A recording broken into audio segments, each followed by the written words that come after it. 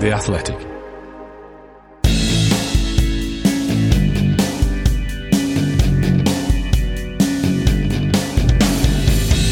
This is Why Always Us. I'm David Mooney. Sam Lee is with me. Hi, Sam. Hello. And this is your Manchester City podcast from The Athletic. Throughout January, you can subscribe to The Athletic for a special price. Enjoy great analysis and in-depth features from the very best football writers around, as well as ad-free versions of all our podcasts for less than £1 a week. Just go to theathletic.com/Man City Pod to sign up and enjoy The Athletic throughout 2021. That's theathletic.com/Man City Pod. The only place really to start this week, Sam, we're speaking the day after the demolition of West Bromwich Albion. It feels like we were saying we wanted to see evidence of City having turned a corner. It feels like that corner is well in the distance now, and they've turned it, and they've long since kind of got on down the corridor, haven't they? Yeah, I was kind of thinking that corner was Chelsea, and that was back at the start of the month, which is probably only 3 weeks. But it was about 7 games ago? I was going to say about 3 weeks, but about 15 games. And then after that, it was okay. Well, United. I'm not going to use the word. Well, I am. I am going to use the word bad weather again. But United in the Carabao Cup was always going to be good after that, because it was like, well, okay. In December, everyone knows the defensive approach and like the kind of reasons for that. So it would be interesting to see how City approach that game again with their new kind of more attacking system. And yeah, obviously the good vibes continued, and that game feels like a long time ago now. And like as people were saying on Twitter last night, it just, I don't know, it kind of echoes of the good old days. Really, obviously City have been playing really well recently anyway, but yesterday that was like peak City under Guardiola. And look, I know it's West Brom, but like after that Chelsea game, when I wrote the article saying this kind of performance has been weeks in the making. You know, they've changed things around. They're much more attacking now. Something has clicked. So I know it's West Brom, but just the fact that 11 wins in a row now, and 7 in a row in the Premier League. Like this isn't something City have done since they were winning the title. And just the way they're performing. Look, I know it's West Brom, but I mean it could have been a lot of teams. Well, let's put that into context as well, because when City won 5 in a row, they were the first team to do it this season. So therefore, they've become the first team to win 6 in a row this season, first team to win 7 in a row this season. They're putting a run together now. Yeah, absolutely. I mean, obviously, so they were heading into that kind of 6-game run of, like winnable fixtures. And obviously they're getting through that, and they've still got Sheffield United at home at the weekend, and then Burnley away, and then obviously it's the proper crunch, isn't it? It's a difficult February with Liverpool and Spurs and Arsenal and Champions League, and then at the start of March it's United. So that's when we're gonna I'm sure there's people who don't support City out there today going, oh well, they've only had poor teams recently. We'll see what they're like in February and March. And look, we will see what they're like and how things change. But I don't have many doubts at the moment that City can carry this on. They might drop a point somewhere for they might have one of those games when they just can't score and the breakthrough doesn't come. But I think that would be a blip. I don't think they're suddenly going to start spiraling back to the performances of October, November, because it's just a completely different setup now. It's just different in every way. Well, let's also look at that inability to score, because we were talking like last season and the start of this season, we were talking about City's inability to finish off chances. And the way I was doing that was, and it's not a perfect way of doing it, but I was illustrating it by talking about things like the Spurs game and looking at City's XG and how they haven't scored compared to what they would have been expected to score. Against West Brom, City's XG was 2.06 and they've scored 5. Yeah, at half time or something, it was like 0.78 and they got 4. But I don't know, how often has it been 4 and they've scored 1? So I don't know. The question is though, are they starting to score more chances now? Is that the difference? I don't think so, because like the goals last night, they weren't. You're seeing because what I think the problem with City's finishing is when you see the whites of the goalkeeper's eyes, you're in a one-on-one. What are you going to do with it? And Sterling is the great example of that, and Jesus as well. And they're not scoring any more of those. And last night was similar to what I said after the Palace game, when obviously City scored from set pieces, they scored a couple of goals from outside the box, and you think, well, it's not evidence. Statistically speaking, it's not evidence of City carving teams apart. And does it bode well the next time that City play a really good, organised, solid defence like Palace at the Etihad? Is there a precedent here for them being able to carve them open and create spaces? And you could worry about that, or you could just think it's not a bad thing to be able to score goals in a different way. Like Liverpool, even when they finished second to City, and then they carried it on when they won the league, they were like massively overperforming like XG from like set pieces or something like that. They were incredible at scoring goals from set pieces, and you think, oh well, it's going to even itself out. And look, I'm not sure if that's evened itself out this season with them. That they've got their own issues for various different reasons, similar to what City had last year. But what I'm saying is, I don't think you need every game to cut teams apart if you've got enough quality in your team to get the game won, to get different kinds of goals. And look, it's long overdue that City have been scoring from crosses and set pieces and corners, and it's long overdue really that they're taking those, I suppose, low XG chances. But you know what I mean? Like the Gundogan yesterday from the edge of the box, but that wasn't. Like, this is where kind of, I don't want to get too bogged down in XG, because it is handy in showing, especially last season, how City dominated games but didn't win, and it shows how how they did have the chances. But that Gundogan chance was good. The game had opened up. The finish. There was a big angle to shoot at. There was a big space to shoot at. So those chances were perfectly good enough. And also, like for Gundogan's second goal, he won the ball back in their box. That's something City have been doing a lot. They have been, it seems to the eye anyway, to my eye at least, it seems like they've been winning more back in the final third. We've been talking about pressing for about 18 months. And it seems like there's an element of that coming back in as well.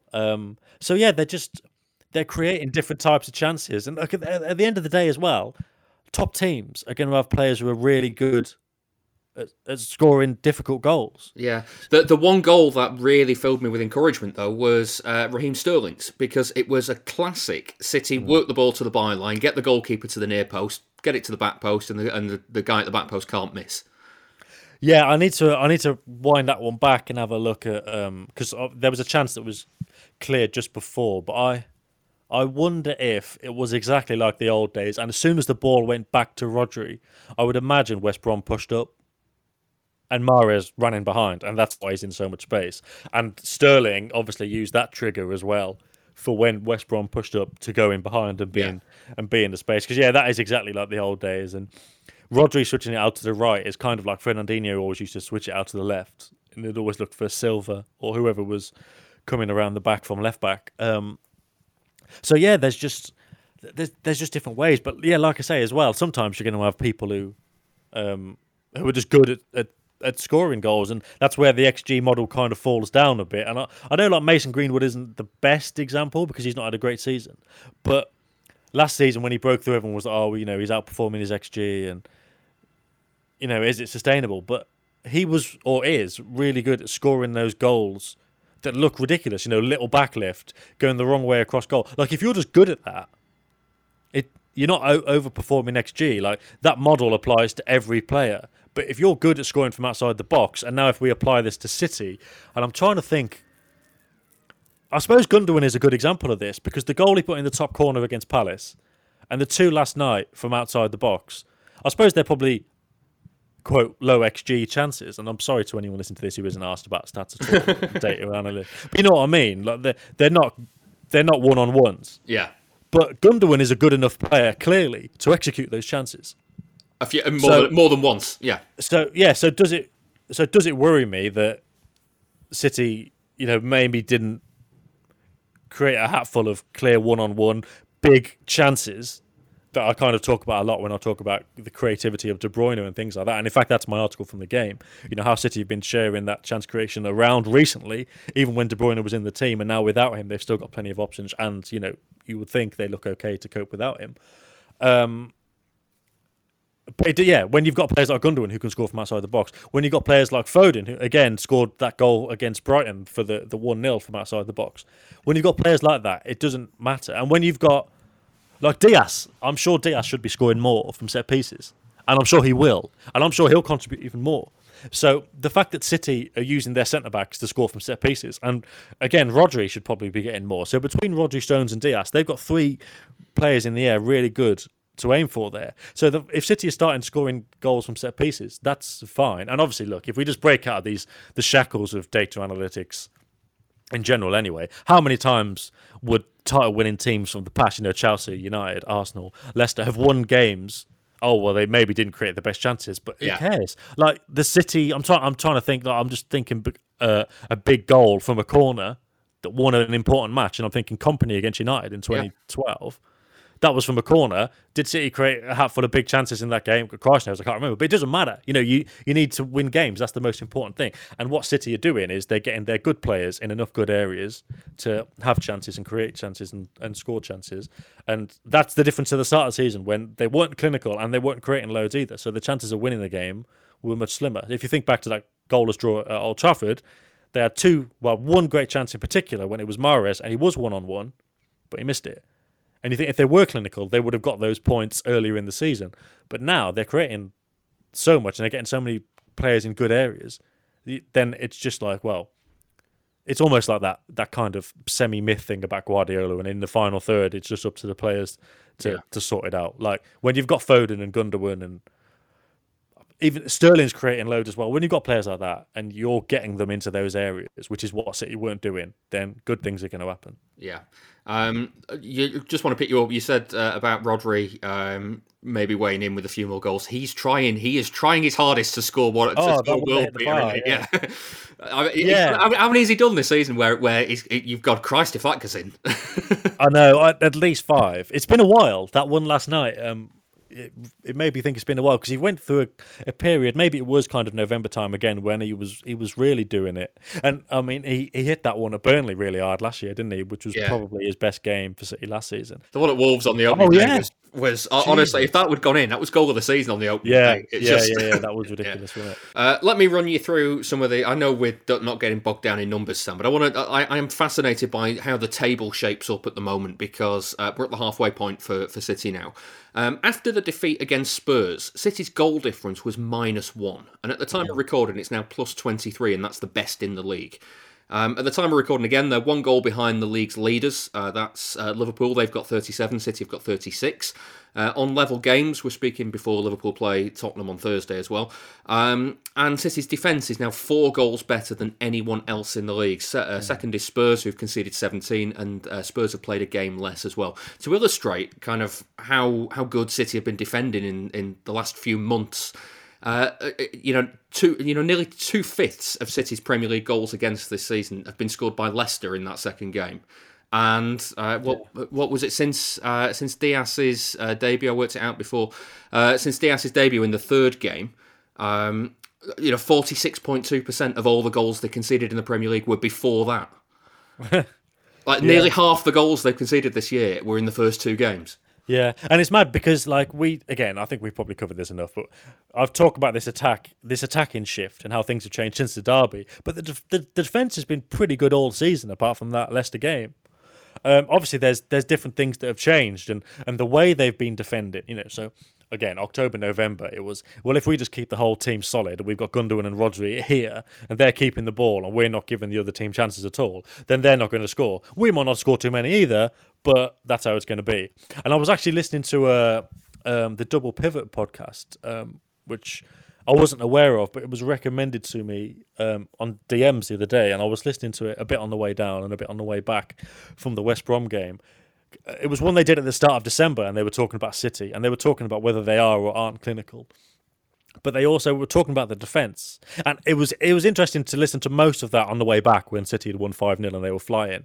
And it was kind of heartening just to say, because these guys, obviously they watch football, but they're really, really deep in the numbers. It's the guy called Michael Cayley, who you probably see crop up on Twitter, because if you see like a map of XG chances, it's him who's been doing them generally. Yeah. So it's his podcast, and they're looking at it from a very data heavy point of view. So on the one hand, it was funny to be driving back now 6 weeks later, and City is so good. But on the other hand, it was heartening to listen to other people go, yeah, City really weren't doing what City normally do. Yeah, because I started to think, was I just being ridiculously harsh on them? But I mean, it was very different earlier in the season, wasn't it? But what they were saying even then was City's defence. They were the only team at that point. So I think it was the start of December. The only team at that point to have conceded fewer than 100 shots. The only team to have conceded fewer than 100 crosses. So what City were doing, and have been doing all season, is just keeping the opposition away from the goal. It's a bit like that 1-0 win at Bournemouth in 2018-19, which isn't easily remembered, that game. It was when Mahrez scored the winner with a bit of a fluff. Yeah. But they didn't even concede a corner. There was no shots on target. I'm not even sure they conceded many free kicks around the box. And that's an extreme example. That was when Guardiola went to Bournemouth to be like, look, we're going to tighten up. And this was the title winning season, the last title winning season. And what he was doing at the start of the season is let's just keep it tight, and we're just going to strangle teams, or we're going to protect our defence. But I think now he's seen the defence doesn't need protecting as much as it did last season. I think there's more trust. So he doesn't need to say, Ilkay, I know you're a great player at scoring goals, and I know you could probably play number 6 on your own, but can you just help Rodri out? Or maybe that sounds a bit harsh on Rodri. Let's say Fernandinho as well. Can you just sit in here and help the team out? Stay there. Don't let people get at the defence. But now he's moved things around. Obviously, Zinchenko's come in, and Zinchenko's doing a fantastic job in there. I think Zinchenko's performances differ depending on the person you ask. Because I think with Zinchenko, he's probably the player who's least trusted on the team. If you were to do a global survey of City fans, of players you would want in possession on the ball, Zinchenko would still be quite high because of how he plays. And I think he'd be getting higher because of how he's played recently. But I don't think he's the most trusted player on the ball or kind of defensively. And some people watch him and think, oh, God, you kind of highlight the mistakes. But then some people watch him and highlight the good things he does in possession. He's a very strange player that the jury's still out on. But he's been very important. And he's had better games than others in this recent run. But he's been so important for kind of helping to retain possession, doing different jobs. So for the first bit yesterday, he was busting a gut to get up on the overlap or the underlap around Foden. But then, generally he was staying in the midfield, and he was kind of staying in that position to do what Gundogan had to do, which allowed Gundogan to get forward. And just all these things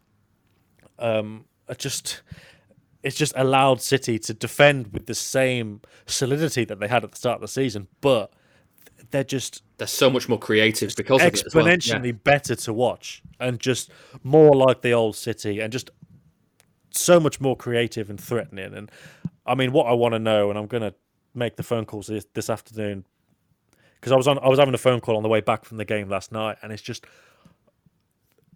after that derby, we were kind of forgiving on City after that derby, and we were like, they need to, they decided they're going to be defensively solid, and they don't want Rashford to go and score on the counter-attack. And it's not the City that we know, but, at least they've done this defensively. But the rest of the season, what we want to see is, can City go on like this? Can they win the title like this? And to be fair, you made that argument of, if you can be defensively solid, then maybe you can do it. But what I want to know is, what made Guardiola think we need to change now? And not just change it gradually, but just go, right, we're going for it now. Well, and then it didn't really work against West Brom, because they went for it, but it didn't really work. They weren't great, and I think he's admitted that recently. But then since that, it's obviously the bloke's a genius. Obviously he's a genius, and he comes up with these things. So it's no surprise really that he would try something and it would work. If you look at the last 12 years of his career. But it's so strange that in October and November they were playing in such a way, and he was in such a kind of bad mood that I've seen people on Twitter notice today, they were like, he's in such a bad mood at the start of the season and now he's fine. What changed, and how did it happen so quickly? That's what I want to get to the bottom of, and I hope I will, but I mean, maybe it will remain a mystery forever. This episode is brought to you by Michelob Ultra, the official beer sponsor of the NBA. Want to get closer to the game than ever before? Michelob Ultra Courtside is giving fans the chance to win exclusive NBA prizes and experiences like official gear, courtside seats to an NBA game, and more. Head over to MichelobUltra.com/courtside to learn more. Looking for an assist with your credit card but can't get a hold of anyone? Luckily, with 24/7 US-based live customer service from Discover, everyone has the option to talk to a real person anytime, day or night. Yep, you heard that right. You can talk to a real human in customer service at any time. Sounds like a real game changer if you ask us. Make the right call and get the service you deserve with Discover. Limitations apply. See terms at discover.com/creditcard. Yeah, I was gonna talk about that West Brom game because I thought it was interesting. I don't like making private texts public, but you said to me at the end of that West Brom game that the United game was shit by design and the West Brom game was just shit. And that's kind of it was almost as if that might have been the impetus for Guardiola to go, look, we can't carry on like this. But I think the impetus was already there. Like the impetus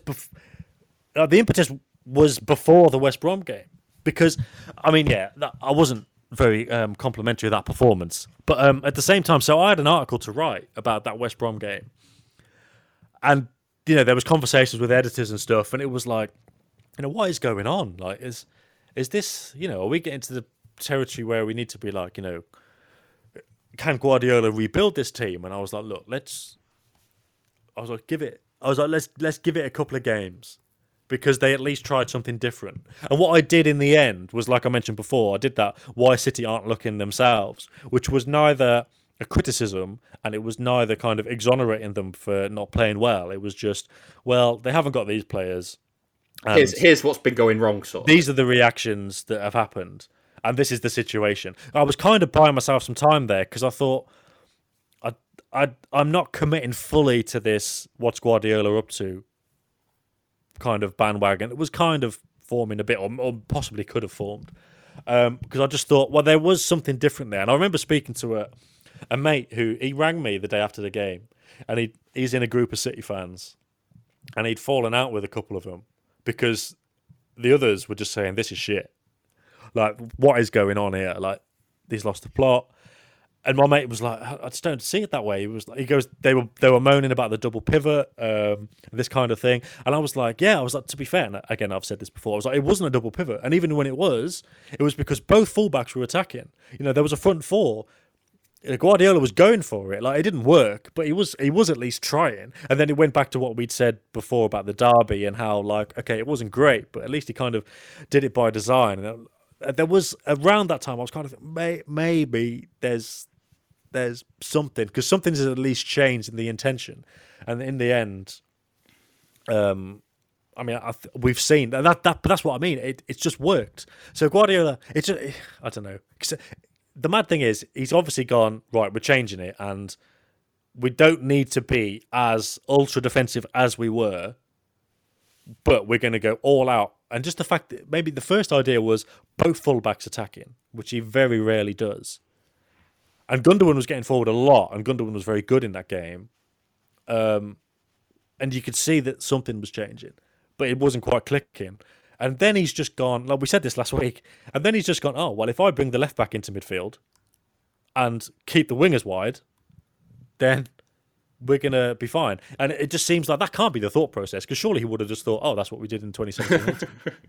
Yeah. But obviously the Cancelo thing, which obviously I've been wanting to write about it for a while, but I want to make sure it's got everything that I can possibly say and everything that possibly needs to be said. So hopefully going to do that this weekend. But I mean, the Cancelo thing, talking about where Guardiola's come up with these ideas, he's not only has he said, well, okay, well, we'll use the inverted fullback, come into midfield and play ticking over. He's added on the extra attacking midfield a bit as well. Yeah. But that's what I mean. I know I keep going back to this, but Guardiola stuck with that inverted wingers, double pivot, slow football for 2 or 3 months. And maybe it was a fitness thing to control games. Maybe it was just, this is the best way I can play with these players, because we haven't got a proper left back, so I can't do it. And we haven't got a David Silva replacement, and we haven't got a prime Fernandinho, and we haven't got a number 9, so this is just what's going to happen. I don't know. But the fact that he stuck with that so much, and then he just went, right, we're changing now. And then he went, right, Cancelo is going to be our key player. Like, it's just the bloke's a genius. Like, but like at the same time, as much as he's a genius, I can't believe it kind of took so long. I want to know what that kind of what the click was. Yeah, exactly. Let's touch on a couple of players before we move on. Phil Foden made his in his first 100 games. He's got 85 wins, and that's the most by any player in the first 100 games for City. That's from Stat City on Twitter. My friend Alex said to me recently, or said in the group of City fans that I'm in recently, it dawned on him recently that if City had Foden 10, 15 years ago, they'd have had to sell him.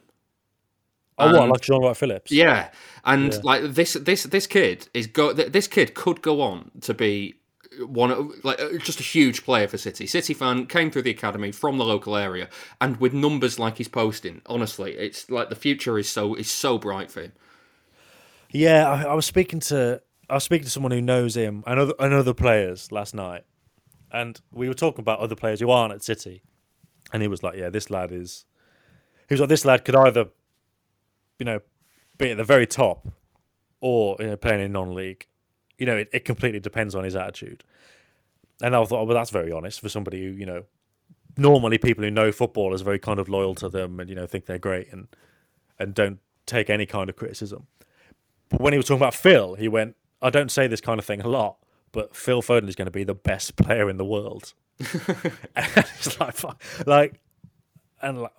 and just the fact that there was I'd also heard the thing about the other guy who, could be great or could be non-league. I just think, yeah, like, how special is this? Yeah. Like 20 years old and just understands everything. Yeah. And the fact, and like technically amazing. The strange narrative that's developed around him about not playing enough this season. I don't know a City fan that looks at the team now when Foden's in it and goes, "Thank God he's in it," because he's a starter. He is a regular starter for City now. Yeah, he is. But this is a weird one. When I wrote about him the other week, probably after the Brighton game, like that whole idea that he doesn't play enough, like don't think that's just an external thing. Like, it is. Like when like the media, like newspapers or like BT or whatever, say, "Oh, it's a rare start" or whatever, that's like misleading. But like, there's plenty of City fans, again, going back to October, November, when the football wasn't great, and Foden, when he was playing in the Champions League and he was making things happen, and then he didn't play in the game at the weekend in the Premier League, there were plenty of City fans who were saying he should play more as well. So that's an idea that's a mutual thing. There's plenty of City fans who have said he should be playing more as well. But part of it is physicality. They've deemed him not able to play 3 games in a week. And look, when he's been like 17 and 18, and he's quite slight anyway, that's completely easy to understand. But obviously, yeah, part of it is just the fact that he's kind of so forward thinking. And when he was playing, he was trying to make things happen. But he was playing in a team that were doing quite the reverse. They, as we've talked about at length already, they weren't trying to make things happen. They were giving the ball to De Bruyne, and maybe, getting Mahrez to come inside and Cancelo to attack and saying, "Well, you crack on, lads. We're going to stay back here and stay stable. You make it happen." But there was nothing else. There was no other kind of risk and reward payoff there. Yeah. So it didn't really work for Foden. So that's why he didn't play him against Liverpool. And that's why he didn't play him against Man United. But now, if you're playing those teams, when everyone's asked to get forward and making incisive passes and good runs and create space, Foden's your man. Absolutely. Yeah. Something you said in that flicked a switch in my head as well there, because there's a comparison that I want to make now that I'd never thought of before. You said about him having a slight build, and my first gut reaction to that was, yeah, he does, but like pound for pound, he's actually quite strong, and like he's quite good at holding off opposition players when they come in to try and bully him around a bit. And it made me think of Aguero. Made me think of Aguero, low centre of gravity. Yeah, I wonder if I don't know. I'm trying to think, actually, because like there have been games. So I think it was that West Brom game again, the 1-1, not the 5-0, when. No, I mean, look how this tells you everything you need to know about the change in the team in the last 5 or 6 weeks. So he got taken off against West Brom.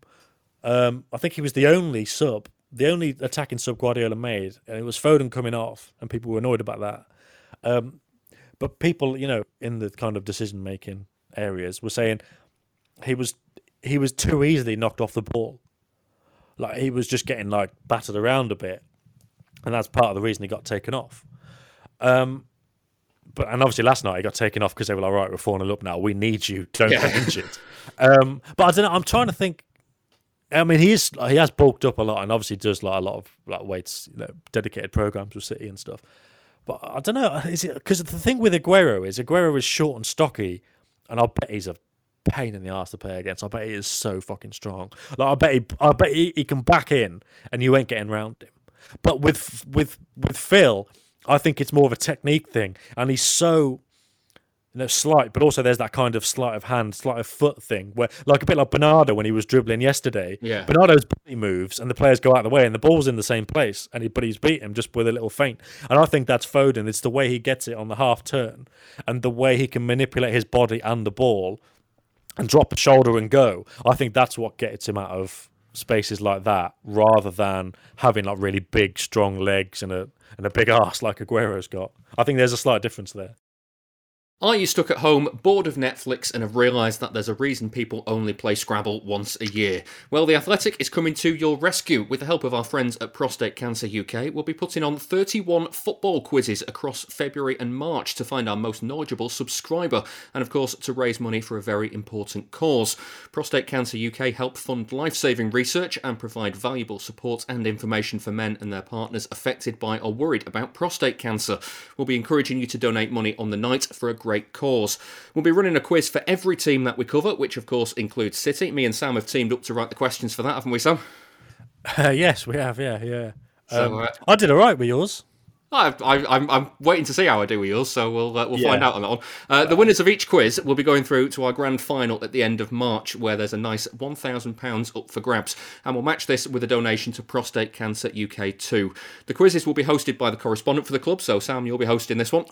Yeah, that'll be fun, won't it? Yeah, and you'll be able to team up with anyone in your household to play. Sign up for a free 30-day trial with The Athletic at theathletic.com/PCUK and register to play the quiz. That's theathletic.com/PCUK.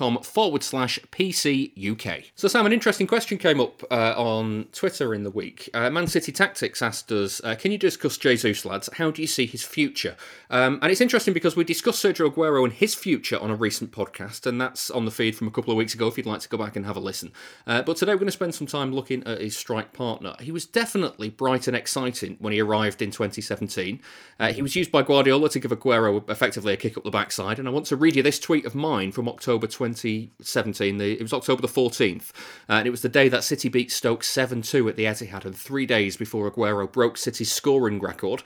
I said, I can't wait until Gabriel Jesus breaks Sergio Aguero's City scoring record. And it's probably fair to say, Sam, that things haven't quite gone to plan since then. No, it's a bit of a conundrum, isn't it? I mean, what I decided about a year ago, maybe a bit more, was just to stop looking at him as the Aguero replacement and to stop comparing him to Aguero in any way, shape, or form, because he's just. I think you've either got that kind of clinical edge to you as a striker, or you haven't, and you've got that from when you're born. Or when you start coming through, and I've written a lot about Jesus, and probably will again soon. Very complex character, works awfully hard. The pressure he puts on himself is very high, and that's the case to this day. But the other thing I kind of accepted about Jesus is there's going to be, with players like this, conversations like this. Every 2 or 3 months. Yeah. Is he doing enough? Is he good enough? Should he still be at City?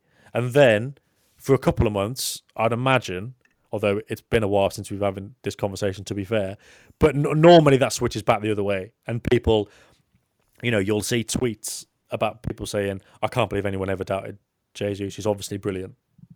And it's going to swing like a pendulum, quite possibly, for his whole career. Yeah, well, that's the interesting thing, because I want to play you this from Guardiola after the Real Madrid game. This is after the second leg. Jesus obviously instrumental in both legs. This is what Guardiola said. I think Gabriel was man of these 2 games. He scored in Madrid, he provoked the penalty, and today make the assist the first and scored a goal. He was so decisive for us. being help for the of course whole team, the way we fought and we suffer in the bad moments. A lot was made about obviously Varane's mistakes for the 2 goals, but they came about through Gabriel's determination to go and chase those balls. Do you think that both of those goals summed up what he's about?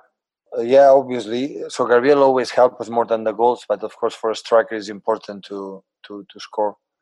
I think the big players have to show in the biggest stages in the big games, and he showed it twice against the king of this competition. He showed it twice, so I think he make an incredible step forward to say, "Here I am," and I can win games for myself. What's most interesting about that, Sam, is that there's the criticism of him tends to come, certainly from City fans that I see, tends to come that he misses chances. Like you take the Cheltenham game at the weekend, he misses chances in that game that you would expect him to score, and that it's when he goes through these scoring patches, he scores 3 or 4 against a lower league side, and then struggles against top of the Premier League. So I dug into his goals and his numbers. Only 10 of his 73 goals for City have been against lower league opposition. 6 of his 43 Premier League goals have been against teams that went on to finish in the top 6, and 7 of them were against teams that went on to be relegated. So, the bulk of his goals have been against the kind of middle ground opposition.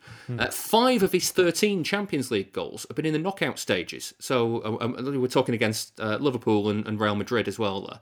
So, maybe, I'm just worried that he might be this enigma that we're never going to be able to solve, as you say. Yeah, I don't. Yeah, and when the other thing, probably the most telling thing for Guardiola there was he was like, look, he's shown he can take this step forward against the big teams. Big strikers need to score in big games. But that, again, that's not something that he's built on. Oh, to be fair, he did score that good goal against Liverpool. I'm genuinely not sure if he meant it or not, the one at the Etihad with that great turn. But yeah, I think why those stats, those stats say he doesn't score loads against the big teams or the small teams. It's just in the middle. And then we talk about, he scored against Liverpool, he scored against Real Madrid, he scored some big goals. I don't think it matters who he's playing against. I think it matters how he's feeling. Yeah, that could be the crux of this. I think it's that. I think it's that. I've like I said, I've done enough on him. It was over a year ago now since he scored that hat trick in the Champions League at Zagreb, which again that was in the middle of another really tough run he had. That was when City, that was after or just before. Well, either way, it was after or just before the derby at the Etihad that City lost to United, and he missed a good chance then. And it was after Newcastle, which was a 2-2 draw. And even then, De Bruyne put in a great cross to the back post for Jesus to score the winner, even after the late Newcastle equaliser. And he didn't make a great connection with it. And so when he scored that hat-trick, I was thinking then, well, these are great, but it sounds harsh, but these are pointless goals. Or at least score one tonight. This is a dead rubber. But you'll be much better off, because those 3 goals count towards his tally. But it'd be much better off if he scored one against Newcastle, one against United, and one against Zagreb. But he doesn't share those goals around enough. But also why I mentioned that Zagreb game, because that's when he did the mix zone afterwards. And he was like, when I miss, I want to shoot myself in the head. And he kept saying it. And he kept saying stuff like, I beat myself up so much. And sometimes I think too much. I can't remember if he said, I don't want to mischaracterize what I said, but I'm pretty sure he said something like, when I go through on goal, I'm thinking so much, what if I miss, what if I miss? I'm sure he said that. It was either that or after a miss, he beats himself up so much, or both. But it's that element of it. And I was speaking to somebody who knows him after the Cheltenham game, not just after he scored. And again, I've actually given 2 examples today of people who were close to footballers and that were actually very honest about their performances. But he was like, he needed that goal because it was bad today. Like he really needed that because he would have suffered. So when he scored that goal against Cheltenham, I thought he would start against West Brom. Just in the name of trying to give him some confidence and get him to go on a run. But it just seems like these runs never stick. I mean, maybe last year was difficult because, again, I remember writing another article about Jesus. It was February. What kind of time was it? Middle of February. So it was kind of getting towards kind of Champions League, big game. And it was like, Jesus needs to kind of step up now because this was a couple of months after he'd said that about Zagreb. and then he came off the bench, I think he did, and scored the winner against Leicester at the end of Feb. And then obviously he scored the goal against Real Madrid, and the people around him were like, "That's a good thing." Yeah, he's come back from a difficult run. He scored the goal against Leicester, which was huge, and then he scored against Real Madrid, and then he can build on that. But obviously, not long after that, kind of football stopped again as well, didn't it? But he just, he works so hard and does so much and thinks so much. I know for a fact this isn't something he's just not improved on over the year. I'm not assuming that he's still hard on himself from a year ago. I've had that confirmed to me, 4 days ago. So he's still very hard on himself, and you just think, going back to what I said at the start about strikers are kind of born clinical. I don't think you get over that to become 100. I don't think you can overcome that to become Aguero. That ship has sailed, but he can overcome that to score a steadier flow of goals and to be a very good player for City. So if City sign another striker next summer, and for argument's sake, it's a big boy, it's a big signing, and for argument's sake, let's say Aguero's gone. There's so much merit in still having Jesus around because he does bring so much to the team, and he can chip in. Look, even last season when I think he was the worst culprit in the league for missing big chances. Yeah, and those one-on-ones we've been talking about, it's often him and it's often Sterling over the last 18 months that misses them. And I'm not sure if that's going to get better, but he still chips in with 20 goals. I think he still had his best goal-scoring season last season. I mean, those goals, obviously, like the Zagreb hat-trick kind of shows they're not all equal, those goals, but those goals can still be valuable. He still has a place in the team to show, and we probably should touch on in a minute the other stuff he actually does do off the ball, which sounds like a throwaway line, but actually is really important. Yeah, well, I've got his goals numbers, Sam. So in his first full season in 17-18, he got 17 goals in 42 appearances. 18-19 was 21 goals in 47 appearances, and 19-20 last season was 23 goals in 53 appearances. And it's worth saying as well that this is appearances, so it's like it could be that includes like 4, 5, 10 minutes off the bench. It's not starts. And he's doing all this where Aguero is ultimately the main striker in the team as well. And some of those games he's played wide left as well. Guardiola quite often looks at the picture of the team and goes, actually, in this setup, Gabriel Jesus is going to be my player on the wide, the left of the front three. Yeah.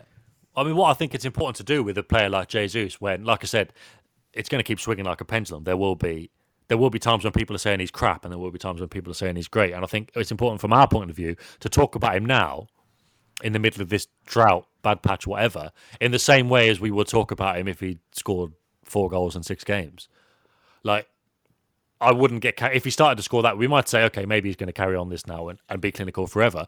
But, I'd still be conscious of the fact that he might not score. He might have a barren run. So I'm still conscious of the fact that over the next month or so, he might still score plenty of goals for City, because I think now we've seen enough to know that this is just how he is as a player. So I think we can have this judgment no matter what his form is. But I think his barren runs. I think he's. I meant to check if there was a longer one, but I found when I was looking through the goals that he'd scored, the longest that I noted before I actually went looking for it. I forgot to finish it off and check the rest. But he went through a 13-game spell without scoring.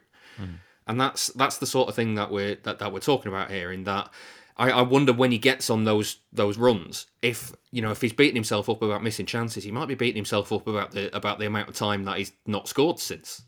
It's like if he's in his own head that much, then the pressure he's playing under would be phenomenal. Yeah, definitely, and that's why I think like he just seemed like the classic example of one of those strikers that just needs to score a goal no matter how he gets it, and then he might be able to go on a run. But I mean, I appreciate he's been struggling to even do that recently. But yeah, so when I mentioned that podcast I listened to, the Double Pivot podcast, that was recommended to me by somebody who'd messaged me and said they had kind of an idea for an article, and it was about Jesus. And I've not had, I think this was Sunday night, I've not had enough time to wrap my head around it because of just other work and lockdown and everything. But it was about the whole concept of strikers. It wasn't just Jesus. It seemed to me a much bigger thing than just my remit. It's something I'm going to speak to our data and analytics guys about, because the gist of it is there are these strikers who are fantastic at kind of getting in shot positions and getting in chances and creating chances and doing other things that have got value, But because we see strikers as, does he score 20/30 goals a season? Yes, then he's good. No, then he's shit. Do we need to kind of reframe how we think about strikers a bit? And even I'm skeptical of that thought. Yeah. Like when people were saying, I think Gary Neville said last year, Firmino would get in any team in the world. I was like, well, Firmino is really good, but Aguero does a lot of stuff outside the box as well, and he scores loads of goals. So I'll stick with a striker who scores goals. Thanks. Yeah. Like if you're doing both, then like nobody can ask any more than that. And while Firmino was he's obviously a huge part of what that Liverpool team did. The fact that people were then saying, "Oh, he will play in any team in the world," well, it depends on the team. People who have got better strikers. Like goals are still fundamentally important. I'm not going to sit here and say Jesus should play for City for the next 10 years until he retires because he presses and he creates chances. That's how I feel. I feel like that is important, and he will play a big role in big City games. But I still feel like goals are. Yeah, I don't know. They're much more his remit than. This isn't something I haven't thought. Yeah, this isn't something. Well, I don't know. Like that West Brom game, he was so deep, and I feel like that was a ploy to pull their centre backs up the pitch, and it might not have been an enjoyable game for Jesus to play. The instructions may well have been, Gabby, look, you pull them out to the halfway line. We've got Phil, we've got Kevin getting beyond the ball. I can't remember who was the right winger. Maybe I think it was Sterling actually, because he set up Gundogan. So he was probably saying, look, these three guys can get beyond you. You're not going to get many chances today. So that's not going to help him either.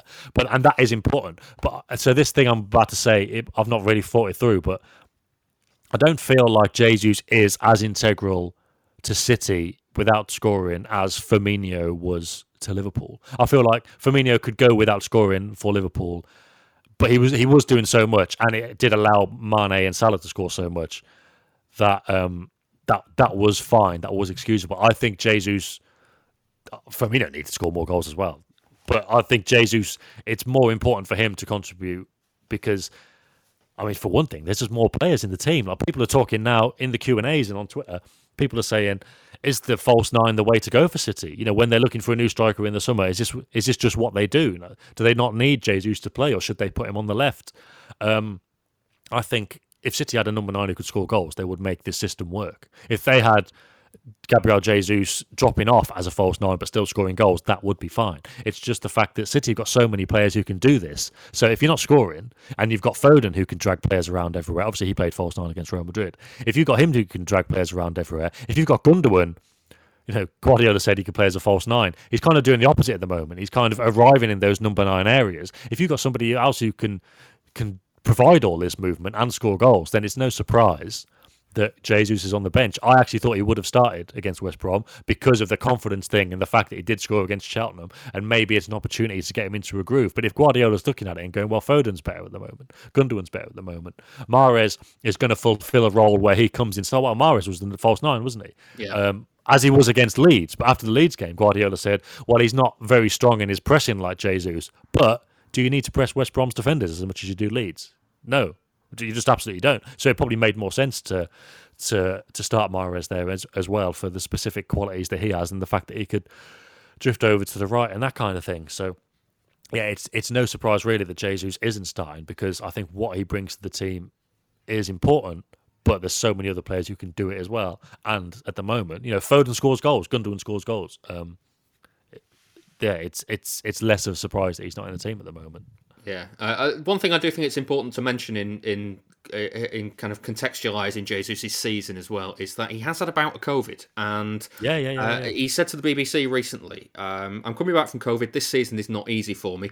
It's difficult because in the first game of the season I got injured, so it was shit for me. After when I start to play COVID, now I have to get back my rhythm, my power to try to play and help like I did this year."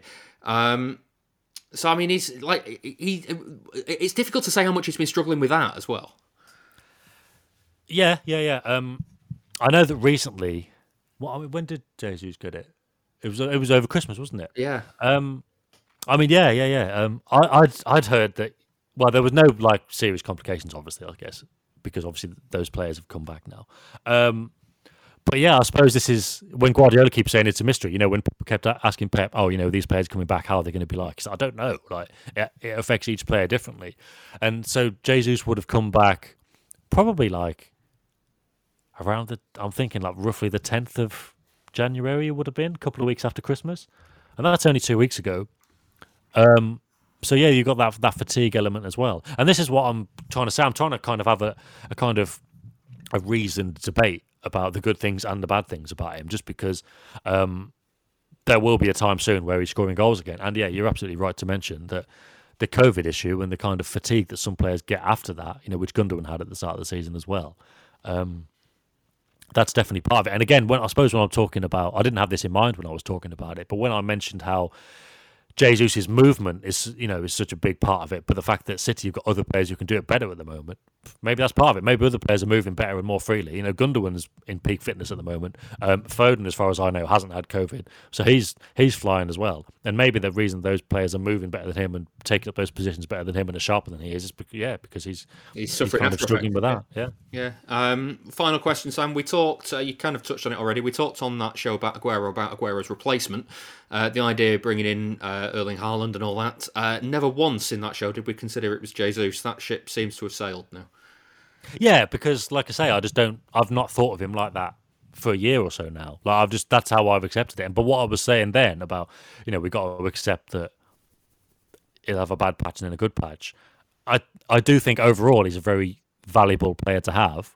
Like you mentioned earlier, these goal records he's got have been at a time when Aguero's been the main man and he's had to either come in off the bench and score goals or come in for the odd game, and it's very difficult to get a rhythm going. So I certainly appreciate that as well. But the only kind of question mark for me is, I've mentioned this before about I know Guardiola keeps saying they really rate him, and I know he signed a new contract, but I have heard it from very good sources on two separate occasions at different times in his career. I think last Christmas, like last season at Christmas, and the one before that, they were thinking, if we can get somebody who is more clinical, then we might sell Jesus for a lot of money, like 90 million euros, and get somebody in who has got that Aguero sense of a goal. And obviously that's not transpired because it would have been very difficult in Jesus' low moments to get 90 million euros for him, and also very difficult for City to get, who would have those Aguero instincts. They obviously like João Felix, but he's been difficult to get, very expensive. But you've also said Harry a couple of Kane, times, not going to happen. But you've also said a couple of times in terms of if you get that Aguero figure in and you need somebody to play backup, then who are you going to get that's better than Gabriel? Yeah, exactly. But this is what I'm getting around to in a roundabout way. So say, for argument's sake, City sign a top-class striker and Aguero goes, and now Jesus is like, what the fuck? Like, I'm going to have to be back up to this guy now. He's done that for 4 years, big years in his career, and I don't think he'd be upset. He's learned a lot at City. It's been a huge move for him. It's been a great, even if he were to, I don't think he will, but even if he were to leave in the next 18 months or so, he would go to another big club and he would have a good career and he would be very thankful for what he's learned at City. But he's given interviews himself in Brazil where he's been like, look, I don't really want to wait anymore. So I do wonder if City did get another main striker and they came in and took the world by storm and Jesus was like, this is what like, I've been waiting for so long. He might just think, look, what I want to play more. And then, the conversation would then be, like it always is with everybody, you have to earn it. And at the moment, I can't get you in the team. A bit like Laporte at the moment. I know this is a massive tangent now, but I think we're basically done with talking about Jesus. Like you say, he's a fantastic asset to have. If City, in an ideal world, if City get a proper proven goal scorer in the summer, and he's great next season, and Jesus is capable of scoring 20 goals as a backup, that's fantastic. I do wonder, maybe he'll think, I'm not happy about this. And that's something that develops over next season. But, we'll have to see. We don't know. Maybe City don't get the top striker they want. Maybe Aguero proves his fitness and stays, and maybe it's Aguero and Jesus next season again. We're having the same conversation. But yeah, I just wanted to mention Laporte. I was going to say a cheeky question here because you did drop his name in there, and I wondered if you were going to leave it in there hanging or not. Obviously he's been playing backup for a while. Stones and Diaz have been a great partnership. How is he going to be feeling about not being in the team? Yeah, I can't say too much. And if I did, I'd probably be accused of putting out a negative story at a time when City are doing well. So I can't say too much, but it's a tricky one. But what I will say is, because, look, people have been asking me for a long time, and including yesterday before the game and after, and obviously with Laporte coming on and playing where he did against West Brom, it's like, is it, are we going to see Laporte at left back soon? And I think that's something we've discussed, and it's a role we think that he could play. But what I would say, and probably all I can say, is it's not just who is the best player in the team on paper and can we get them in. It's what's their reaction like?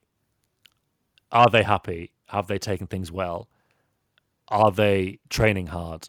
Are they, all of these things? I'm not saying they all apply to Laporte, but when we were talking about, so even I thought Sane was going to play more in Project Restart. But obviously Guardiola was like, well, he doesn't want to play. He doesn't want to be here. So what's the point? I thought he was going to play. And Guardiola was like, no, fit it. And obviously he left. So there's all those... doesn't want to be here, but he's playing every now and then. I mean, that's a whole other podcast, isn't it? But so with Laporte, it's not just the case that this is a guy who has taken the decision brilliantly and, we still love Laporte. He's been brilliant. His reaction's been great. So, we'll put him left back. At the moment, I would probably say Zinchenko has got the great attitude he's always had. He's playing very well. I can't imagine Pep is going to put Zinchenko out of the team. Yeah, I'm going to look stupid now when he starts against Sheffield United.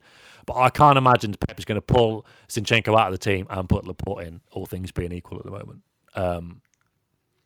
It's not like there's not been like a major bust-up or anything, but it's just the reaction's not been brilliant. And I can't say much more. Obviously, though, with Guardiola bringing him on and having a look at him against West Brom, that's probably something that they might be thinking about. But all I would say, and all I've been saying on the Q&A of the last 24 hours is, it's not always let's get the best guy on paper into the team. There's other things to consider as well. So my biggest worry when I saw Laporte was getting changed to come on is it says how I've been feeling about Stones' history, but it was oh no, I hope he's not pulled up with something. But here we are. Right, well that's it for this week's Why Always Us. I'm David Mooney. Thanks as ever to Sam Lee. Yeah, thank you. That was extensive. It was. If you'd like to sign up to The Athletic now, you can get it for less than £1 a week. Just go to theathletic.com/Man City Pod. The Athletic.